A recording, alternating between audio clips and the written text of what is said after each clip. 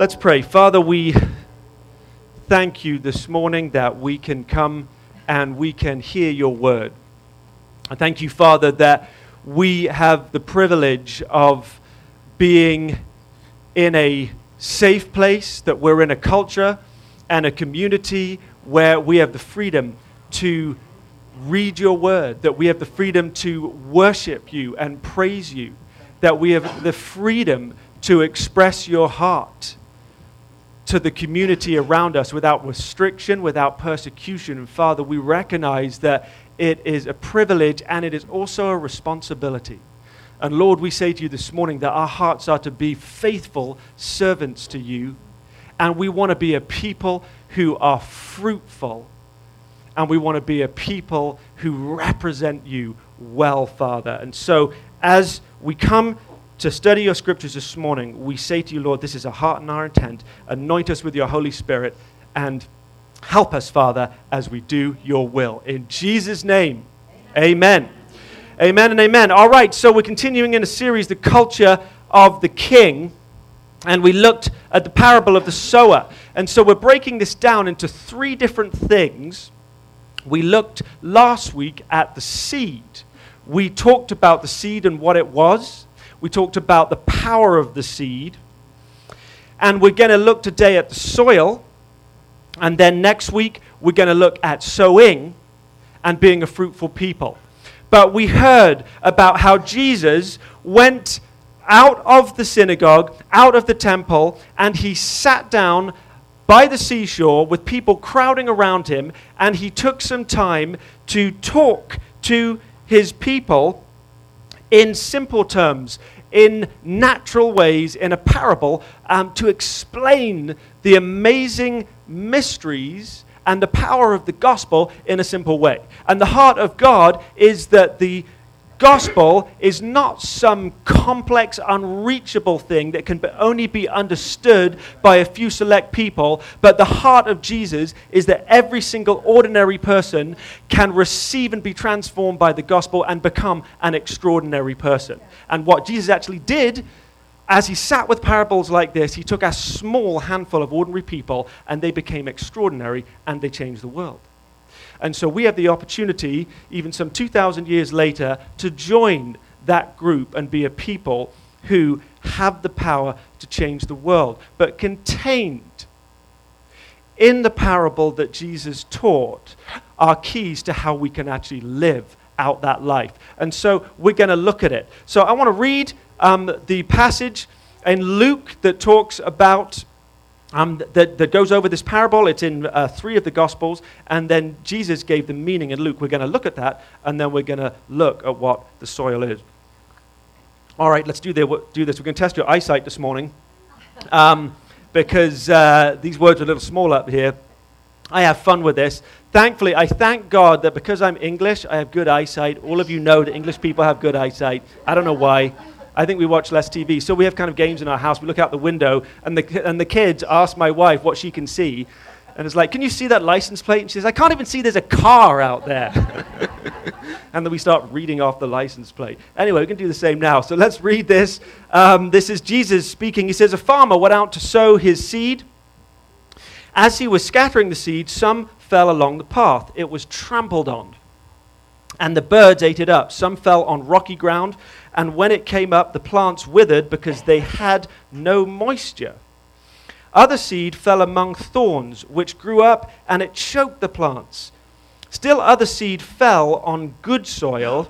It came up and yielded a crop 100 times more than was sown. So the disciples ask him about this. It's like, what are you talking about? What the heck does this mean? And Jesus says this. He gives us the meaning of the parable. He says, this is the meaning of the parable. Isn't it good that if you are hungry to understand what God wants to say to you, he will make it clear to you? Jesus said this is the meaning of the parable. The seed is the word of God. Those along the path are the ones that hear, and then the devil comes and takes away the word from their hearts, so that they may not believe and be saved. Those on the rocky ground are the ones who receive the word with joy when they hear it, but they have no root. They believe for a while, but in the time of testing, they fall away. The seed that fell among the thorns stand for those who hear, but as they go on their way, they are choked by life's worries, riches, and pleasures, and they do not mature. But the seed on the good soil stands for those with a noble and good heart, who hear the word, retain it, and by persevering, they produce a crop. All right, so let's talk about some of the terms here so we can break this down and we can mine the Word of God to fill out our understanding so that we know how we can respond to it. So we're going to look at some of the terms here. Okay, so number one, Jesus makes it clear here that the seed is the Word of God. So we've got the seed, which is the Word of God. Now, let's just a word about parables here. Parables, they are an aid that Jesus used to help bring understanding. They're not a literal thing, and if you begin to pursue this endlessly, it will break down. But what we need to do is apply ourselves so we can get the heart of what Jesus is wanting to say. So he made it clear that the seed is the Word of God. Okay? Now, I want to make it clear here that he said the seed is the Word of God. It is not just the Word of God unto salvation. It's not just the gospel of the good news. It is the Word of God. So that whenever the Word of God is sown, whether it's into our hearts who do know God and our spirits are alive, the Word of God falls into the soil of our hearts and has an opportunity to respond.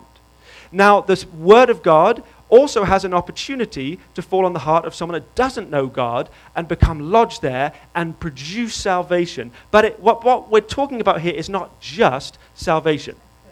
Okay? We, of course, if you pursue this, if a seed gets into my heart and it finds good soil and it begins to then grow and produce a harvest, that harvest will in turn produce its own seed, perhaps 100 times more seed, and so I will become full of the Word of God, and then I will have the opportunity to sow out the Word of God to others and those around me so that they are transformed. All right, so the soil represents the heart, and that is what we are focusing on right now. And it represents all hearts. It doesn't say it's the heart of the believer or the unbeliever. The soil is the heart. So right before us, we have a whole bunch of soil, and there's soil everywhere we go. I hope that when you came in this morning, you had the opportunity to get given a little plant pot. Who got a plant pot of soil and seed? We have a handful of people. Okay, that is just an aid. Jamie is holding it up. It looks awesome. Thank you, Cindy, for that. Great job. That's just an aid here for you to have something you can hold on to by way of a reminder of what our commission is. Okay, and then finally, the sower. The sower is anyone who proclaims the Word of God. It's not just Jesus. We are called to be sowers and sow it out. So anyone who proclaims the Word of God is a sower. But today we are focusing on the soil. And the soil is like a critical part of our lives as believers.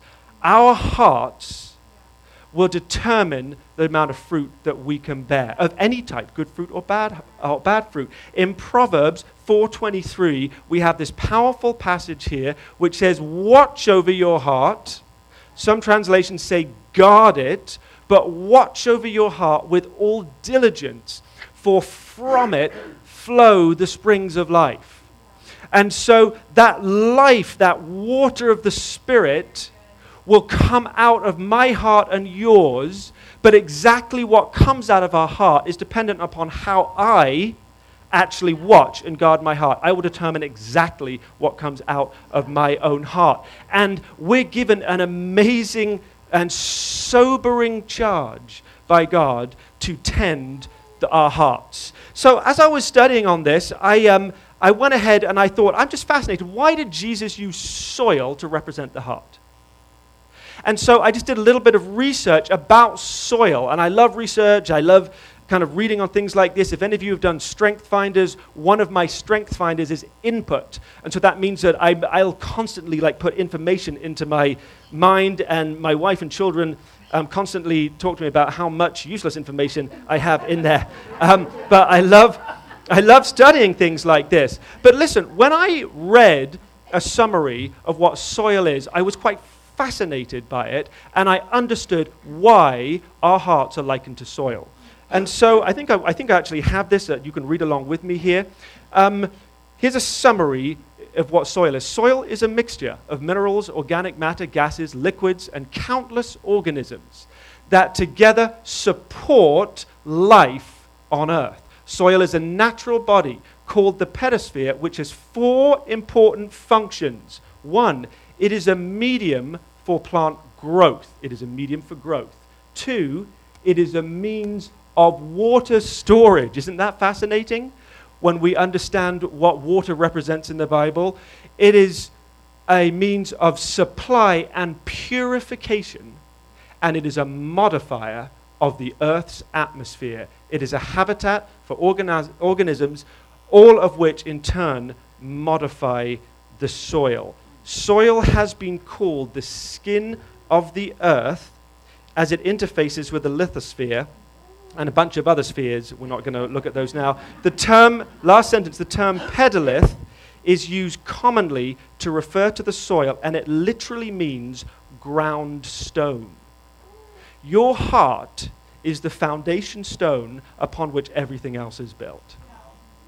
It is a means of growth, it is a means of supply of life, and it is a means to purify the life within you. It is the ground stone and foundation of your life and your walk with God, and by tending it, you will change the atmosphere around you. You will transform it. That is why Jesus used soil to represent our hearts. It is an incredible, incredible thing. So the soil represents the heart. So a well-tended heart will facilitate growth, it will store and purify life, and it will change the atmosphere around us. So I want to ask you, how then do we tend a heart? And we're going to just look at a couple of things in the time that we have left of how we can manage and tend our hearts well so that we can be a people that can bear much, much fruit. We could break this down, and it's kind of helpful to do this. Before I talk about keys to a good heart, I just want to give a little bit of a breakdown of the parable more so we can help fit our lives into the different examples that God gave. I find it really helpful to try and put myself into the situations that Jesus is talking about. So I'm just going to break down some of these terms a little bit more. So the soil represents the heart. And so we then have 3 types of soil that are listed there, right? There are 4 examples that Jesus gave, one of which bore fruit, the other 3 didn't bear fruit. And there are 3 different types of soil. So number 1, we had a path upon which soil was sown, and the soil was hard, so the seed couldn't penetrate. Now, they didn't have paved roads back then. There wasn't the paths didn't have some different surface on them, but the path that would be beside a field, all that path is well trodden down soil that had become hard. The soil was still soil, just like the area that would actually bear fruit, but that part of the soil had become hard. So when the seed was sown on it, the seed wouldn't go in, and so it lay on the surface, and then birds came and stole that. The seed couldn't penetrate that hard soil. Number 2, there was seed that fell on rocky ground. There was ground that was full of rocks. And so the seed went into the ground, but in the ground there were all kinds of rocks. Most rocks are porous, and in the soil of this person's heart, there are hard obstacles that draw the life water away from the soil into the rock itself and prevent the soil from having enough water to cause that seed to sprout. That person's heart has obstacles within it, things which are hard, that draw the water away that's designed to cause life, and they just feed on something which seems hard and unfruitful. We're going to look at how to overcome that in a few minutes. And the third type of soil was the soil that was full of weeds, and those things choked up the good seed. You know, I often find it's really interesting. When I used to drive to work, when I worked for a large corporation up until somewhat recently, I was in the car business. And so on my way to work, I would pay attention to other dealerships and things like this. And I don't know if you've noticed this before, but I used to drive past a couple of different premises where there was a car dealership which they had shut down and they built another location. And this dealership, which I had driven past, there were a few of them for years and years, they always looked amazing, they looked immaculate, they looked great. But once they left that premises, within such a short space of time, I noticed that how terrible the place looked. Weeds springing up everywhere. It seemed like the paint somehow began crumbling more rapidly when no one was actually occupying the dealership. And in with a short space of time, something that formerly had been a place of life was overgrown with weeds and just looking run down. And the soil of our hearts, when we accept the wrong type of seed and we're not accepting the good seed, very quickly that seed will grow up and choke away the life that was once there. And in a short space of time, if we're not holding on to the good seed, the bad seed will run up and choke away the good seed. And so we need to tend our hearts so that we can be like the good soil, which is the soft soil that received the seed readily and brought a great harvest. Amen? All right. So we're going to look quickly at keys to having a good heart, that heart which is representative of that good and soft soil. And so keys to a good heart. Number one, we have to keep a clear conscience. Keep a clear conscience. All right, so let's just talk about this. What is your conscience? Okay, so Paul talks about this, and he's speaking to believers, and he says this: they show the work of the law written in their hearts, their conscience bearing witness, and their thoughts alternately accusing or else defending them. That is what your conscience does. It is that voice inside your head that bears witness to the Word of God, that when you have the opportunity to respond well or respond poorly, it is telling you what to do. And you're hearing that voice. Now, we've all been in these type of situations where we've been at a decision point. And we are hearing something like, hey, you should just get out of here as fast as possible. And you're like, I think that is right. But somehow I want to stay just a little bit longer. But I know it's wrong. But why do I want to do that? And then this other voice is bearing witness. You know you need to escape the situation as quickly as possible. That is the voice of your conscience. Okay? The conscience is an amazing thing. We want to welcome the conscience. Thank you, God, for consciences. But the conscience has a problem. We read a number of the times in the New Testament, and Paul writes in Timothy, and he says, people have become seared in their own conscience as with a branding iron. Seared in their own conscience as with a branding iron. What a terrible analogy that is. Can you imagine what that would be like if I come up to Greg here and a branding iron goes on this man's shoulder? Now, there's a lot of meaning in this as to what happens to our conscience. I remember when I first came to this country, I was mulling over these scriptures. At the same time, I had decided to take on an extra job to earn some money. So I was working for a guy who was in landscaping doing aeration. So does anyone know what I'm talking about when I'm talking about core aeration here? It's that machine, big heavy machine, which pokes holes in your lawn. So I would go with this guy who was an ex-football player, so he was like 6'3" and 260 pounds, and we would manhandle these massive machines, and I'm 6'3" and 160 pounds, and we would go out in St. Louis in September. Now, any of you who are from St. Louis know that in September it's 100 degrees every day and 98% humidity. So we would get up at 7 in the morning, and we would go and do people's yards until 7 at night. And he made a ton of money, and I made a small amount of money, but I'm not bitter about that in any way. My heart is well tended. And so we would go out and do this. Now, so I would be wrestling this machine that would be bouncing along these yards for 12 hours on every Saturday for like 4 straight Saturdays. After the first day, my hands were red raw, and they killed. They were painful because something was having an effect on my hands, which I wasn't used to, and I was incredibly sensitive to it.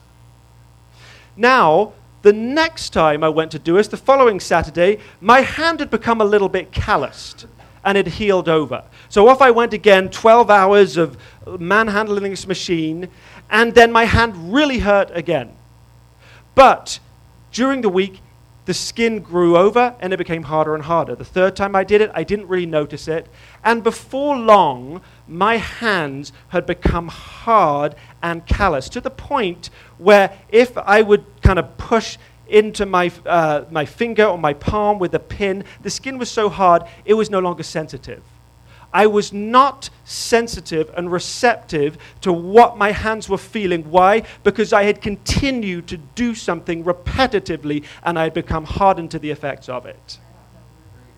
And so the conscience, when it speaks to us and tells us what to do, gives us the option to say, I'm still going to go ahead and do it. And if I still go ahead and do it, I am going to become more and more numb and unreceptive to what I'm doing. Or I have the option to walk the other way and let that skin stay soft and stay sensitive, so I'm feeling every little thing. And when that voice comes, I'm more and more receptive to it. A well-tended heart.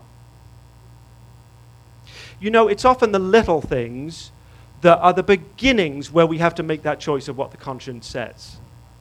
I find that life's course is not dictated by one huge decision and off you go. It is dictated by a multitude of initially very small decisions which result in having very large consequences. I was thinking of this morning. It can be simple things. I was in a hurry and I was taking a shower. Now, any of you who have children who are millennials will understand that children are not used to putting things back where they belong. Does anyone experience that here? Things do not get put back where they belong. So here I am, I'm in a rush, I'm trying to have a shower. Yeah, my son knows exactly what's coming next.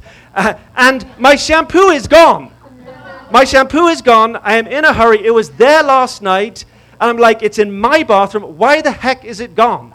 And here I am, I'm in a rush, I'm going to be late, and so I'm starting to get frustrated. I need to shampoo my hair. So I look around and see what there is, and there I see there is a bottle of Dove Radiant Shine for dull and dry hair. Well, I do not have dull and dry hair. That is no use to me. I do not want it.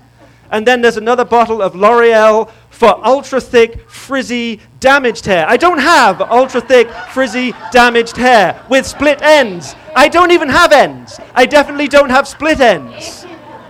Where is my shampoo? And of course, there's the tea tree body wash. I don't want to put tea tree body wash on my hair. Everybody knows that tea tree just stings. I don't want it on my hair. I don't want it in my eyes. And I'm starting to get frustrated by the little things. And I hear this sound, ting, ting, ting. And it's the seed of the word beginning to bounce off my hardened heart. As I'm beginning to get angry and frustrated, and I'm letting myself get worked up by something that I shouldn't be worked up in. Instead, I should be listening to my conscience, and I should be dwelling on that flow of life which keeps my soil soft, and I should be choosing to let my conscience remain receptive and my heart soft. But if I didn't deal with the little things, then when the big things come, I'm probably not going to deal with those either. Let's make a decision to be receptive to God and deal with the little things so we can make sure that we are definitely going to deal with the big things. Key number 2, we must model repentance and forgiveness. Repentance and forgiveness. There is so much in Scripture about having a repentant heart and have a heart which is willing to forgive. And you know, the amazing thing is, I find in life, and I have to test myself on this, that many believers don't know how to live a life of forgiveness and repentance. And Jesus spoke very clearly about this in Matthew 18, and he talked about how if we are not able to forgive people, we become captive, handed over to the tormentor until we repay everything. And I'm telling you, I cannot repay what was paid for me by Jesus. I do not want to be in that situation. Therefore, I must learn how to live a life of repentance and forgiveness. It's both parts of it. The Bible makes it clear that if you're about to give your offering, but you know somebody has something against, if you know someone has something against you, then you go to him. But it also makes it clear that you should go to your brother as well, and you should ask for forgiveness if you've done something wrong. So whether it's you go to them or they go to you, it's got to happen one way or the other. The Bible talks a lot about repentance. So what does this really look like? Well, true repentance is not just an apology, but the word repent, we know, is an army term, and it means to stop in your tracks, turn from something to something else. A lot of the time we try to repent, and all we're doing is we just come and stop, but we're still staring in the same direction. We're not turning to something else. But you can't properly repent unless you turn from something and to something else. So what does repentance actually look like? How do we properly repent? I've done a lot of marriage counseling in my time, Diana and I have, and often I'm kind of amazed when I'm talking with married couples and I'm realizing that there are lots of things which are being harbored because they simply haven't repented to one another. And sometimes my job is easy, and that the very simplest thing, I say to them, you know what? You're holding all this offense and unforgiveness, and the solution for you is to take responsibility for what you've done and repent for it, and you will be unlocked. You'll be released from the tormentor. So how do we repent? Well, let's just get really practical here. So let's say that I have wronged Diana. I spoke harshly to her because I was frustrated. I was getting annoyed because someone stole my shampoo, and so I took it out on her. My circumstances may have been justified, but it's still not right what I did to her, even if it was a result of something that was done to me.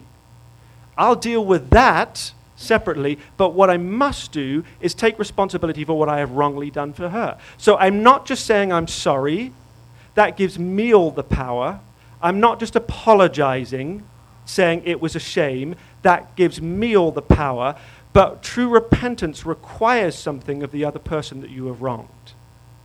And so I would say to her, will you forgive me for speaking harshly to you? I shouldn't have done that. It was wrong of me. So I am owning and taking responsibility for myself, and I'm giving the power to her to release me for what I've done. And she hears my heart, and then she has the opportunity to say, I forgive you for that. At that point, I am released.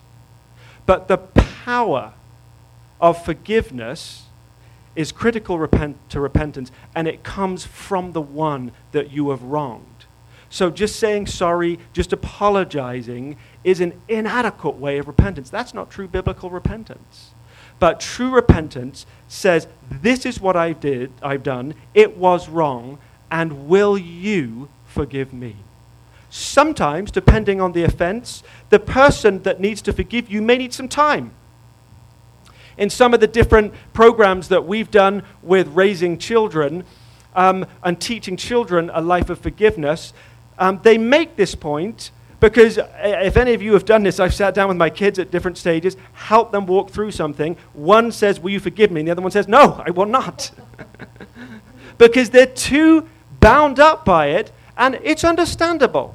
Sometimes we need a little time to get to a place of being able to forgive. And you know what? That's okay as long as we get there. But we do have to get there. And so if we can truly repent, then we're going to have a heart which remains soft and ready to receive the seed. Now, on the other side of it, we've got the forgiveness part of it. Many of us here have had things done to us which have had a terribly deep and profound effect. And we've been wronged, and it's very hard to forgive somebody. It's very hard. Jesus knows how hard it is. And that's why he gave a parable which talked about the importance of being able to forgive. And he talked about the principle of this, that no amount of work that I could do could forgive the debt that I have been forgiven. And I must remember that. And whatever somebody has done to me, it is not as greater debt as what I did to God. That was paid for by Jesus. And I have been forgiven unconditionally of it all. Praise God. I was not deserving. And the person who wronged me may not be deserving either. But I will follow what Jesus modeled with me, and I will draw on a grace that is there for me, and I will do for them what he did for me, which is I will forgive them even if they are not deserving either. And Lord, help me do it. And he will. And when I can forgive from the heart somebody else, knowing how Jesus forgave me and took my debt and burden upon him, then I will live in a place of freedom from a hard heart and from the rocks in this heart that draw away the water that provides the necessary nourishment to that seed. And if my heart's full of these obstacles, that seed within there will not get the nourishment and it will not grow. I must release those people who have wronged me, and I must forgive them. And I realize this morning I'm talking about very difficult things, and I don't want to, in the space of 5 minutes, just make it seem like it's a simple thing. Remember last week, I said some things are simple, but they are not easy. And this is one of them. But what I am saying is there's a grace from God to be able to forgive, and there's a grace from God to be able to repent. And if we can do that, we will tend this heart here, that this heart will facilitate growth both for us and others, that this heart will store and purify life, and this heart will change the atmosphere that is around you and me. It will transform everything around us. I'm going to ask you to stand, if you would, and we're going to pray and respond to God this morning. If you would close your eyes and just wait on the Lord, and I believe there are a couple of specific situations that God wants to speak into. Thank you, Father. Thank you, Father. Just close your eyes for a minute. And I want you to ask the Holy Spirit to search your heart. I want you to ask the Holy Spirit to search your heart and to tell you whether your conscience is clear or whether it has become hardened. And there are varying degrees. It's not an on-off switch. It's not you either have a clear conscience or a hard conscience. But are there areas where you have become hardened? Holy Spirit, speak to us and show us if there are areas where we become hardened and how that has happened, that we can turn and change and repent from that.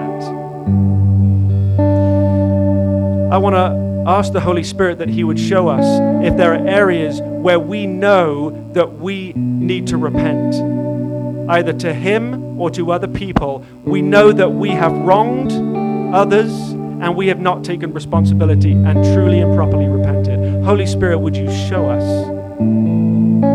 what those areas are? And we will respond. There may be some people here that you need to forgive. And you recognize it, that as we're talking about it, you have been wronged and you have been wronged. You were not deserving of how you were treated.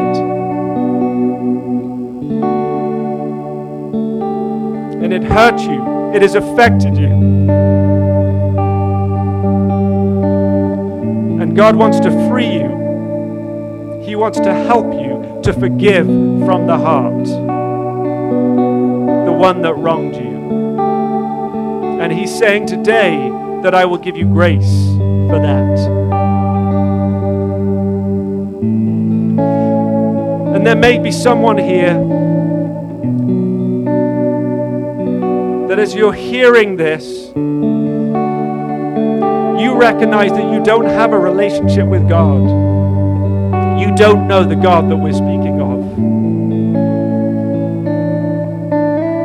And something within you wants to.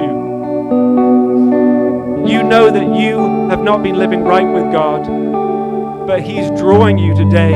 He wants to be in a relationship with you. He wants to free you from your life, from the sin and the bondage. And He wants you to know Him. And He's going to transform you, and He's going to change your life. And the things that you have struggled with and wrestled with are going to be settled once and for all. And you have an opportunity this morning to come to God. And for you, that means for you have to turn from the way you've been living and turn towards Him. It's called repentance. It's recognizing I've not been living right, but I want to live right. I want to live for you, God. I want to put behind my past and living for myself and the selfishness, and I want to follow you because I believe that you are real and that Jesus died for me, that I can be right with you. And today you can become right with God. And if that's you, I want you to come up and see me, and I will pray with you. And we will put the past behind, and we will look to the future together. I'm going to pray right now. Father, I ask you for your Holy Spirit to come and flood us this morning, that it will bring transformation within our hearts, that you will give the grace to those that need to repent, the grace to those that need to forgive, and that you will give the insight to show us where we've hardened consciences, that we can turn and we can be soft for you, that we can bear much fruit this morning. And so I ask this in Jesus' mighty name. And I thank you that you are our helper, you are our advocate, you are by our sides, you are cheering for us, and that you have made a way that we can do all that you have called us to do. You are an amazing, amazing Father. And we thank you in Jesus' name. Amen.